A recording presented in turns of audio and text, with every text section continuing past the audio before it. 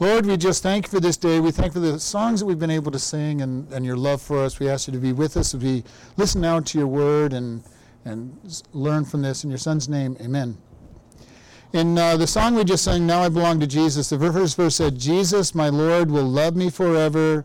From him no power of evil can sever. He gave his life a ransom to ransom my soul. Now I belong to him. This is very powerful as we look at this. When we become his child, we're his.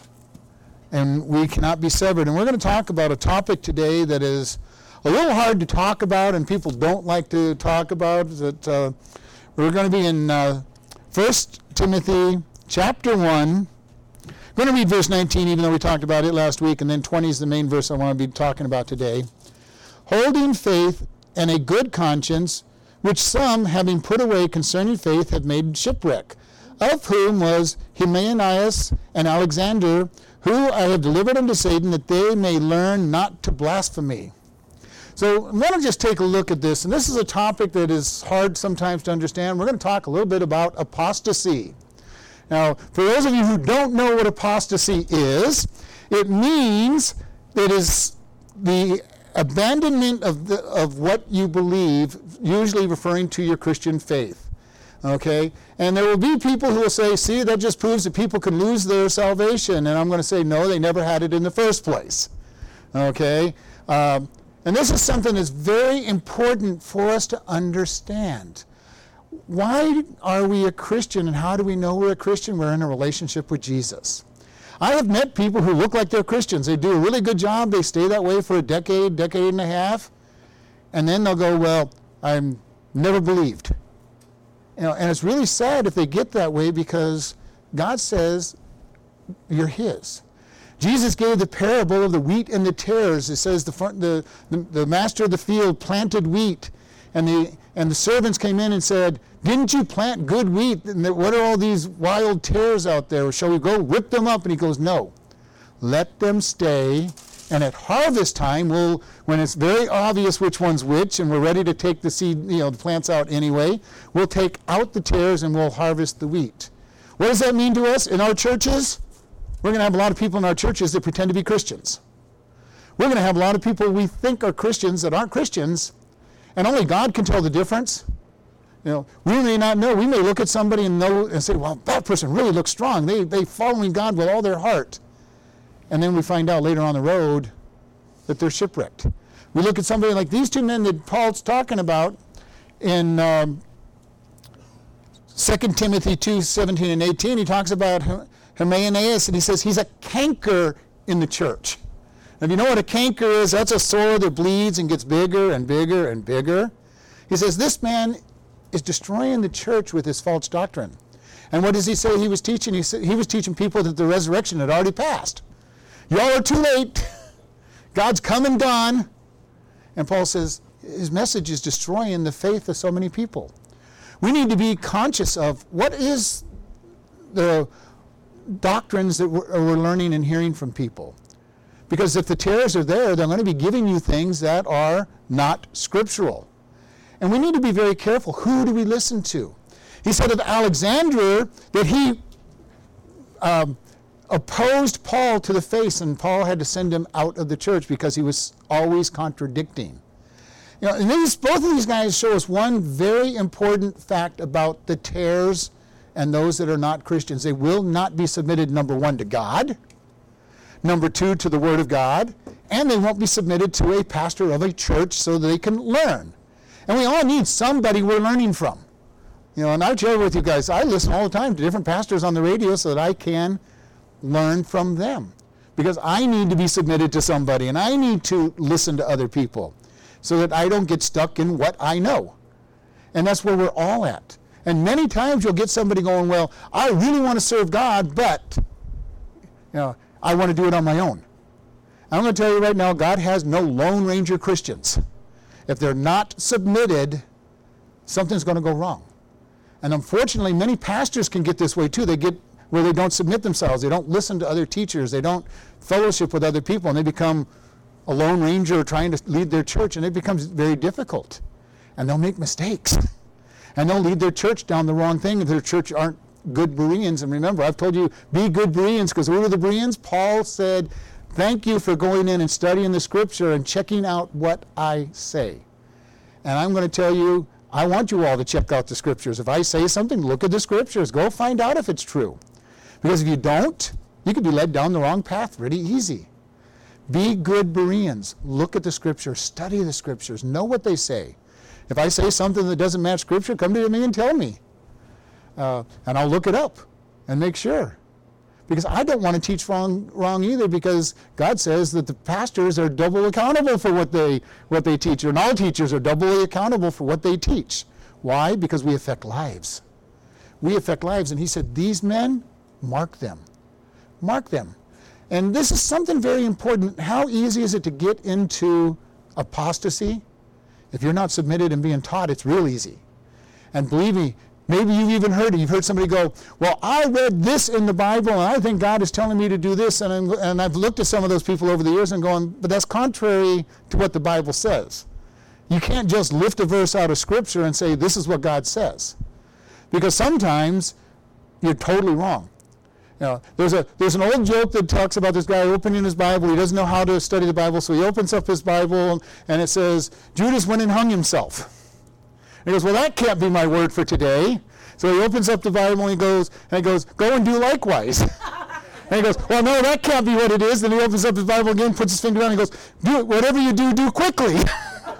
Okay, we can make the Bible say whatever we want it to say by taking things out of context. And that's an old joke, and it's a very old, but you know, how many Christians do that as their study? Just open up my Bible, and wherever my eyes fall, that is my word for today. And you know what? That can work, but it's a very dangerous way to study your Bible. It's a very dangerous way to try to understand God. And you know, it's been said that if you really want to pick something out of the Bible and you're going to look at a verse, go read the 20 verses ahead of it, 20 verses after it. Know what it says in context. And then make sure it fits all of the Bible in its whole. Because you know, the Bible has a very important lesson in it that we're learning. Every part of it is about Jesus. And you know, what about the Old Testament? Every part of the Old Testament is about Jesus. It's an amazing book that talks about, Jesus is in the very beginning verse, and it says that the Spirit moved upon the face of the earth and the waters were floating. And then it says, God said, let us make man in our image. And that us is the Father, Son, and the Holy Spirit talking together and saying, we're going to create men. You've got them right from the very beginning. You've got Jesus being called the Lamb, slain before the foundation of the world. You know, God and the Father, the Son, and the Holy Spirit were all right there working together right from the very beginning. We see the sacrificed lamb so that God could make skins to cover Adam and Eve, showing the sacrifice that had to be made 6,000 years in advance of that. You know, God's word shows Jesus all through it. Jesus comes to Abraham when he's getting ready to destroy Sodom and Gomorrah, talks to him. How do we know it's Jesus? Because he offers a sacrifice and it's accepted by what it calls the angel of the Lord. But whenever they sacrificed or bowed down to an angel, they said, get up, I'm a servant. All through Scripture you see that. Jesus is all through the Scripture. We did the class in Leviticus and we talked about the tabernacle being built, and we showed all the tabernacles, this beautiful picture of Jesus and the sacrifice that he makes. And we go, Jesus, all through the Scriptures. God's grace, all through the Scriptures. How do we live? We live by his grace. You know, and you know, we've talked about this. God created man knowing that man was going to sin. Yeah. I don't know why he did, but he just did. He created man knowing they were going to sin. It was not a surprise to him that Adam and Eve sinned. He already had the plan in place. Jesus was already committed to being the lamb slain before the foundation of the world. And he says, okay, man's going to sin. Jesus, you're going to die. What love does he have for us? He created us knowing we were going to make this mistake. I don't know what God gets out of this deal. I was listening to a preacher last night. He goes, I finally just looked at it and he goes, I had to make this deal. God gave me a deal of eternal life and forgiveness, and all I had to, and he got me in exchange. And he goes, it was a deal I couldn't resist. You know, and it is an amazing thing. God gets us in this deal. You know, gets us, and he gives us heaven. He gives us the riches of heaven. He makes us part of his family, and he gets us. Now, for some of us, that means a bigger deal than others, but he loves us so much that he gets us, and he considers it a good deal. Now, I don't think he got a great deal. I got a great deal out of that agreement. I don't sure he got a great deal out of that agreement. But he loves us, died for us, so that we could follow him. And these gentlemen that Paul's talking about, he says, I've told the church to get them out of the church because they're destroying people's faith. Now, we can put up with a lot of sin in the church because we all sin. But and I've said this myself, if there's somebody in here saying, I want you to promote my sin and I want others to participate in my sin, I'm going to go tell them to get out of this church. Plain and simple. They're not going to come in and try to get their lifestyle promoted.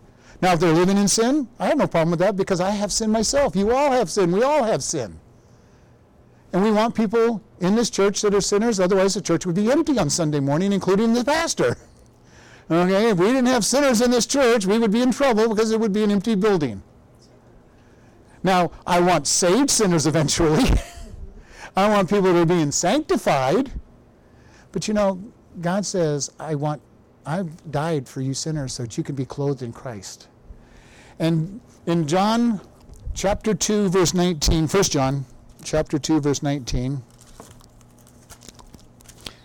it says, they went out from him because they were not of us. They went out from us because they were not of us. If they had been of us, they would have had no doubt have continued with us. But they went out for they might be made manifest for what that they were not with us. But you have the unction of the Holy One, and you have know all things. When somebody leaves the church, they leaves Christianity, it's because they never were part of Christian walk. They'll go, well, God, I said the sinner's prayer. I said, God, I'm a sinner.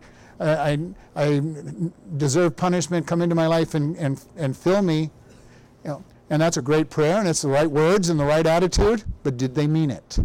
Did they really mean it? What changes in your life the day you say that prayer or something like that prayer? Your whole life should change. In 2 Corinthians, we're told that we become a new creation. God changes who we are. He indwells us, and we become a different person. When somebody turns apostate, walks away from it, it was because they never knew God. And they need to be able to come back to God and say, God, I want to know you. I need to know you.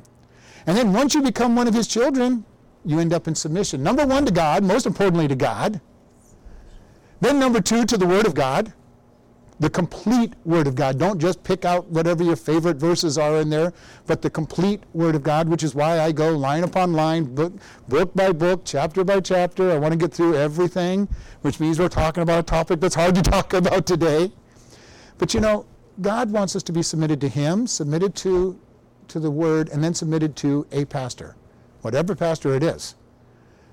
And that means, does that mean the pastor knows all the answers and is always right? Oh, nope, they're human.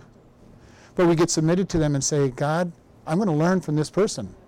I'm going to learn from this person. One of the things I learned many years ago is I'm going to learn from whoever is preaching at the church that I'm going to.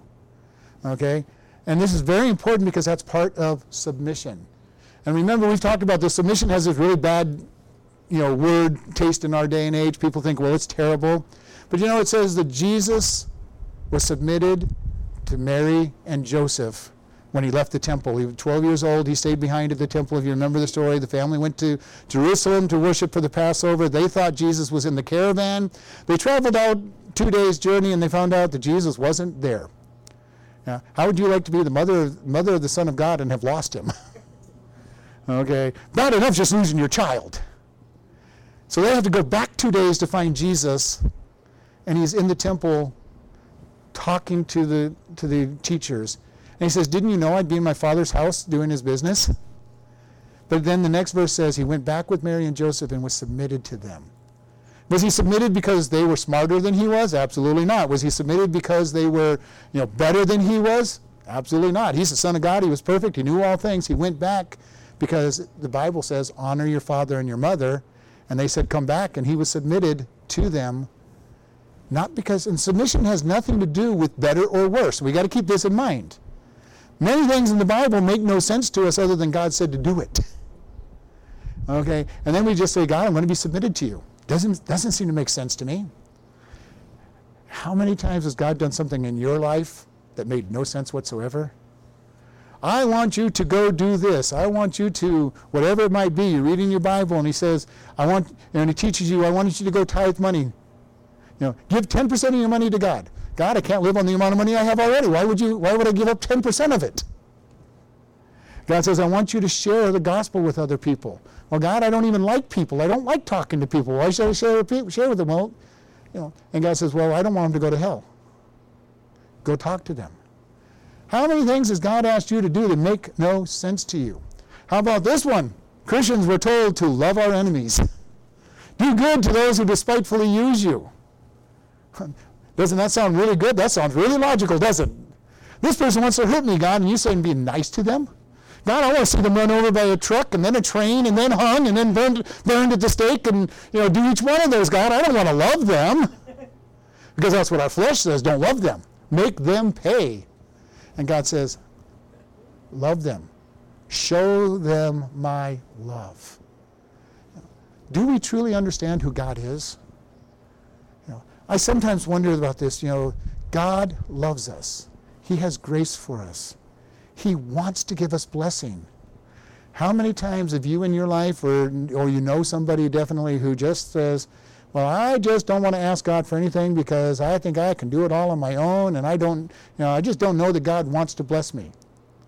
Or, there's a lot of people who think God's up there playing whack-a-mole. He's got a great big hammer, and the moment you show your head up a little bit to do something, he hits you over the head with it. And there's a lot of people that believe that. There's a lot of Christians who believe that.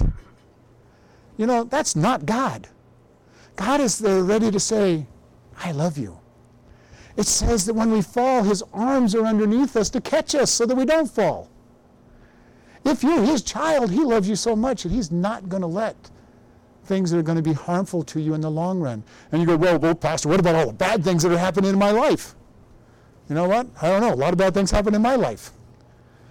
We get this idea that, we get, and I've heard it so many times, I get ahead a little bit and then I go backwards. I get ahead a little bit and I go backwards. Well, maybe God's trying to teach us something. Maybe he's trying to teach us some trust in horses and some in chariots, but we will remember the name of the Lord our God. Don't trust in what you're trying to build up. Where is our trust? What are we looking to do? Are we focused on him and saying, God, I want what you want? And we share this. Paul said that, I am grateful in all things, and I thank God for the light trials and afflictions that he's going through. And we talked about Paul's light trials and afflictions. Everywhere he goes, he gets ridden out of town on a rail, he gets beat, he gets stoned, he gets shipwrecked. And we look at that and go, God, Paul, those were light? Paul, what would you consider a heavy tribulation? And he's going, why could he call those things light? He goes, I'm looking to heaven. I'm looking to heaven. I'm looking at the reward that follows. Is our thoughts and problems and toward this world, are we looking to heaven and saying, there's a glory to come? There's a great thing to come? When I go through trials and tribulations, and you know that I normally will say, when it seems like you're going through hard times, why? Because I truly believe God is in charge. And he says, all things work together for good. So even when bad things seem to be happening to us, God says, I've got a plan. I have a plan. Others may just be, and it may be that others are looking at us and saying, wow, you didn't fall apart when all this stuff happened. How could you not fall apart? Well, because I've got God. I've got God in my life, and he's helping me. And there's a future home. Imagine what it'll be like to be in heaven 20 trillion years from now and have to think back to how bad this world was. You're not even going to remember this world after that long. It's going to be, I kind of remember there were some hard times way back when, but look at all the blessing God has given me. Look at the blessing God has given me. So when we go through things that seem like they're hard, that would break the individual, we just trust God and we say, God, thank you. Thank you for what you're going to give me. Thank you for the blessings that you're giving me. I will agree with Solomon in Ecclesiastes. Says, I've never seen the righteous forsaken. My life, I've never been forsaken. I've never seen the righteous forsaken. It may look like they have for a period of time. It may look like things are going wrong. But God is still there. He provides. He gives them the food for their table. Maybe not enough food as we Americans are used to. We Americans love our 3 meals a day, and they have to be big meals. They can't be small meals. You go around the rest of the world, and most of the world doesn't eat anything near what Americans eat, which is why we have as many obese people as we have. But God says He's promised enough to keep us alive. Keep us alive. We have our food pantry, and you go to give somebody beans and rice, and they go, well, I don't want that stuff. And my thought in that when somebody tells me that is, you're not very hungry then. You're not very hungry if you're going to turn your nose up at something that's going to sustain you and live. You want an American diet, which may not be what God's saying. God's promised to give you your needs. And we need to be very careful about how do we look at God? What are we expecting from God? God never promised us that everything was going to be good even. Jesus said that they hated me, they will hate you. And yet most Christians will go, oh man, everybody's so mean to me, they mistreated me, and they're making fun of me because I'm a Christian and I won't do all these things. And it says, and that surprises you. Why? It surprises you that the world does not like you. When Jesus told you that's exactly what was going to happen. And yet we have apostate preachers on the radio and the TV going, come to Jesus and everything is going to be good. Be healthy, wealthy, and wise. Come to Jesus. Even worse, they'll say, give God $1,000 that you don't have so that God will give you back more money. Be very careful of apostates out there and what they're teaching. God does promise us blessing. He doesn't promise us that we give Him 1,000, He'll give us 10,000. He doesn't promise that we give Him and He'll give back, but He does say He'll take care of us, and He'll meet our needs, and He'll reward us in heaven. And when we do give, He gives, that money goes out and ministers to people, and then they get saved, and we get part of the reward of their getting saved. And we've talked about this. Our church is on the internet, talking to 5,000, 8,000 people a month. Now, I get the privilege of being the one talking to them. You all have the privilege of helping put it out there with your offerings. What kind of blessings are we going to get when we get to heaven? I don't know. Nobody has ever sent an email telling us what they do with it. But God knows what's going on. And we get to heaven, God says, well, this person's life was touched, this person's life was touched, and here's your reward for your part on it. I am looking forward to going to heaven and seeing what kind of rewards are out there that we know nothing about. But the step one to prevent apostasy, submit yourself to God. Completely. To God as He is, not who we think He is. Because many people have two pictures of God. And the one was, like I said, He's playing whack-a-mole. He wants to punish us for everything. The other extreme is that He's the sugar daddy, just ready to hand out everything to you. Here, you want. Neither one of those is who God is. He is going to meet our needs. He is going to supply everything we need, and He's going to keep us. And I love having God in my heart and being able to have joy. Not happy all the time, but there's a joy, that internal joy that says, God, you're in control. I can trust you. I know that you're going to lead me.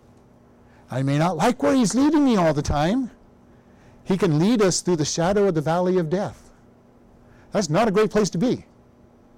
He can put us through trials and tribulations and says, okay, here is your test.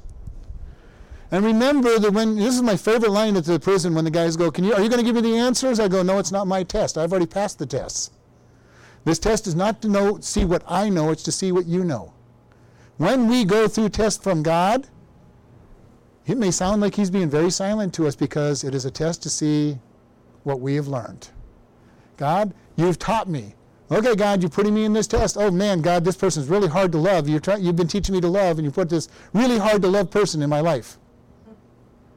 And all of a sudden, you seem like you can't hear God telling you to love that person. Why? Because you know what you're supposed to do. And it's a test. Are you going to pass it or fail it? When God teaches you something, be ready to start approaching the test. Whatever it might be that He's teaching you, and only you know what it is He's teaching you. You go through the Word of God, and God says, and you go, wow, this is really good. Get ready for the test. Whatever it is that you're reading, get ready for the test. Because He's going to say, yes, it is wonderful. Are you applying it to your life? Everything about Christianity is to apply what we learn to our daily life. And God is good at putting the situations together. We'll read they were supposed to share the gospel, just as he said in the great commandment to go and tell all the world. And then he'll put somebody in your path that needs to hear the gospel. And if you're like me, about 2 hours after you're done, have met them, you remember, oh man, I should have said. I fail that one frequently. I pass it frequently too, but I fail it frequently. We all pass and fail these tests as they come our way. And as I've said, your test is going to be a test to you. Okay? You may look at somebody and go, I'd never be able to go through the test they went through, and you probably won't anywhere you're at now, but 20 years from now you probably could. You know, I don't want to take the test of somebody who's 20 years more advanced down the road. That would be like, and I've used this because I love math. You guys, forgive me because not everybody likes math. A kindergartner gets a 1 + 1 = 2 test. That's a test to a kindergartner who's just learning math. You give that test to a high school student, they're going to look at you like, what's the catch? This isn't a test. You give them algebra problems, and they'll probably think it's a test. You give an algebra problem to somebody who's taken calculus, and they're going, okay, what's the big problem? This is obvious. You give them the calculus that's new to them, it's a test. God's test is going to be designed for you at the level that you're at with him. If you're learning just to love people, he's going to give you somebody that other people look at, well, that's an easy person to love, and you're going, no, I just don't like people. And God puts a pretty easy person for you by somebody else's standard, but hard for you. You think you know love? You think God's taught you love? Imagine the kind of people he can put in your path. And we all know they're out there. God's teaching you about forgiveness. Oh man, can God put us into some interesting places where we need to learn to forgive. Yeah. And then you hear people, well, I just can't, that person just drives me up the wall. I can't forgive them. I can't love them. I'm going, well, maybe you want to work on your test. Maybe you want to work on your test. Now I'm going to try to be loving. I probably won't be that directly with you, but it really is. When we're being driven crazy by something or someone, we need to be praying for strength for God and say, God, I need help passing this test. And God does not move on like the public school system. You didn't pass this test, he keeps giving you the test until you pass it. Okay, he doesn't go, well, 60% of the class is done, we're moving on. They'll just be lost for the rest of their lives because they didn't learn this. God doesn't work that way. He'll keep giving you the same test. Have you ever been in a place, don't raise your hands because I know you have. Have you been in a place where you just seem to go through the same test over and over and over again? Different people, different situations, but when you look at it, it's the same thing over and over again. And God's saying, I'd like you to finish this test. But we sometimes get very frustrated with God. God, I don't want to do this anymore. And God's saying, pass the test. Pass the test. Many will become apostate at that time when they can't pass those tests. And they'll go, God, I never knew you. I never knew you. The saddest scripture that I think is in the entire scripture is when Jesus says, many in that day will say, Lord, Lord, didn't I? And what do they list? I cast out demons, I preached in your name, I prophesied, I fed the poor. All these things that the righteous religious people are supposed to do. And Jesus' answer to them was, depart from me, I never knew you. Their works are not going to get you into heaven. Not going to get any of us into heaven. We studied Ephesians 2:8 and 9. For by grace are you saved, not by works, lest any man should boast. God is not going to let our works get us into heaven. He's not going to let our works get us greater blessing. Because our works don't mean anything to him. Our works don't mean anything to God. His grace is what it's all about. He died for our sin so that he could forgive us because nothing else would do the trick. All through the Old Testament, there's 613 laws given, and the laws have one purpose, Paul tells us in Romans, and that's to show us that we're sinners. And then Paul goes, and if you think somehow you can keep God's laws or don't know God's laws, you can't even keep your own rules. And what he means is we won't keep our own rules. And the family makes rules and people won't keep their own rules. All right, children, I want you to always tell the truth. Phone rings, hey kid, go answer the phone and tell them I'm not here. Now, I don't want to talk to anybody tonight, just tell anybody that calls I'm not here. But we taught our kids they're supposed to tell the truth. And then we tell them to go lie. And God says, you're not even going to keep my, even if you don't know my rules, I can prove you don't keep your own rules. And every group has rules. Out of the prison, they have all kinds of rules. They may not be the rules we want them to follow sometimes, but they have their own rules, and they violate their rules all the time too, and get in trouble with their other inmates because they violate the inmate code of rules. And God's going to say, see, you don't even need my laws. You're not even good enough to keep your own rules. How many of you have ever said, I would never do such and such? And the next thing you know, you're doing just that. We can't keep our own rules, and God says, we're sinners. We are sinners. No matter how good or bad we think we are, I really want to talk to those who think they're good, you're still a sinner. I'm still a sinner. We are going to sin. We are going to do things wrong.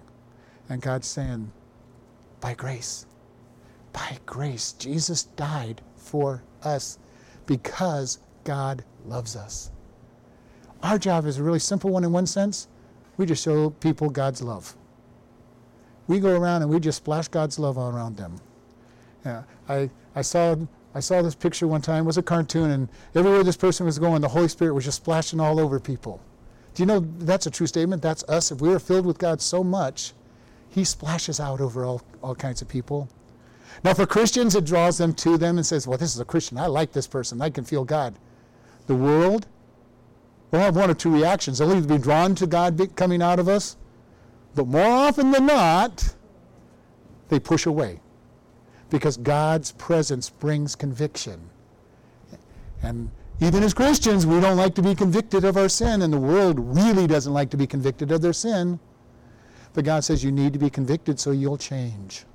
That I'll change, we'll change. And His presence is what does that. We get into the Word. We let Him living in us. We get submitted to a teacher that says, this is how you're to live. And that teacher needs to be submitted to other teachers. Don't ever follow somebody who's a lone ranger. Don't be a lone ranger. Because if you do that, you're going to end up in the wrong camp. Many of these people that start cults start out following God.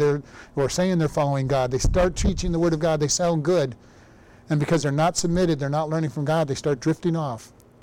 And because their people aren't good Bereans looking at the Scripture, they just follow along on their drift, and before long, they're out, not even on the ball field anymore. They're not even in right field. They're off the field and miles and miles away from the right field.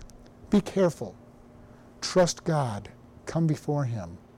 Be strong in the Word. Learn it. Be ready to give a reason for what you believe. And this is something that is so important. I've heard so many people, well, I just believe it by faith. And I'm going, praise God, you can. But God says, be ready to give an answer. Why do you believe? That is something that we need to go. Are you ever going to get all the questions answered? Absolutely not. I don't have all the answers. I have a lot of answers, but I don't have all the answers. And you know what? I have never met a person who had all the answers. I have met some people who thought they had all the answers. But they don't have all the answers. Why? Because we worship an infinite God. God knows more than anything we can ever know, and if somehow we manage to learn everything about what He's created, He'd just create more stuff to teach us that we don't know what we think we know. But God is so much bigger, so much smarter than we are, so much more loving than we are, so much more forgiving than we are, that He's going to say, okay, you think you're there? Let me show you just a little bit more of me. Let me show you a little bit more about my love, and I want you to show this love to others. Oh, you got that high? Let me give you the next level of love and forgiveness. Oh, you finally got there? Oh, it took you 10 years to get there. Let's give you another level. God's going to keep going. Why? Because He's infinite. How much of God do you have living in you? Have you ever thought about that? It says the fullness of the Godhead bodily dwelleth in Jesus, and He dwells in us, so we have the fullness of God. How can we have the fullness of God? Because He has an infinite amount of Him. And again, I'll go back to math. If you divide infinity by anything, you still end up with infinity. So you can divide God up as much as you want, and He's still infinity. So the entirety of God can dwell in every single person that asks Him to come in their heart, because there is no end to Him. There is no end to Him. You can't be in the middle of God. You can't be at the beginning of God. You can't be at the end of God because he has no beginning, he has no end. And because he has no beginning or end, there's no middle. We have a God that's so big we can't comprehend him. So much information and knowledge for him to put in us that we can't comprehend it all. And you know what? For all of eternity, when we spend it, when we're in heaven with him, we're going to be learning to get to know God. All of eternity. Get a good start on the world, in this world. You know, I've heard some people go, well, I just don't know. Heaven sounds so boring to me. And I go, I just can't wait to be in his presence. I can't wait to spend eternity learning about him. You know, I love good Bible studies. You know, I know this may seem strange to you, but I love going to a Bible study that can go 2 or 3 hours and just keep going as long as the Word of God is being taught. To me, eternity sounds wonderful.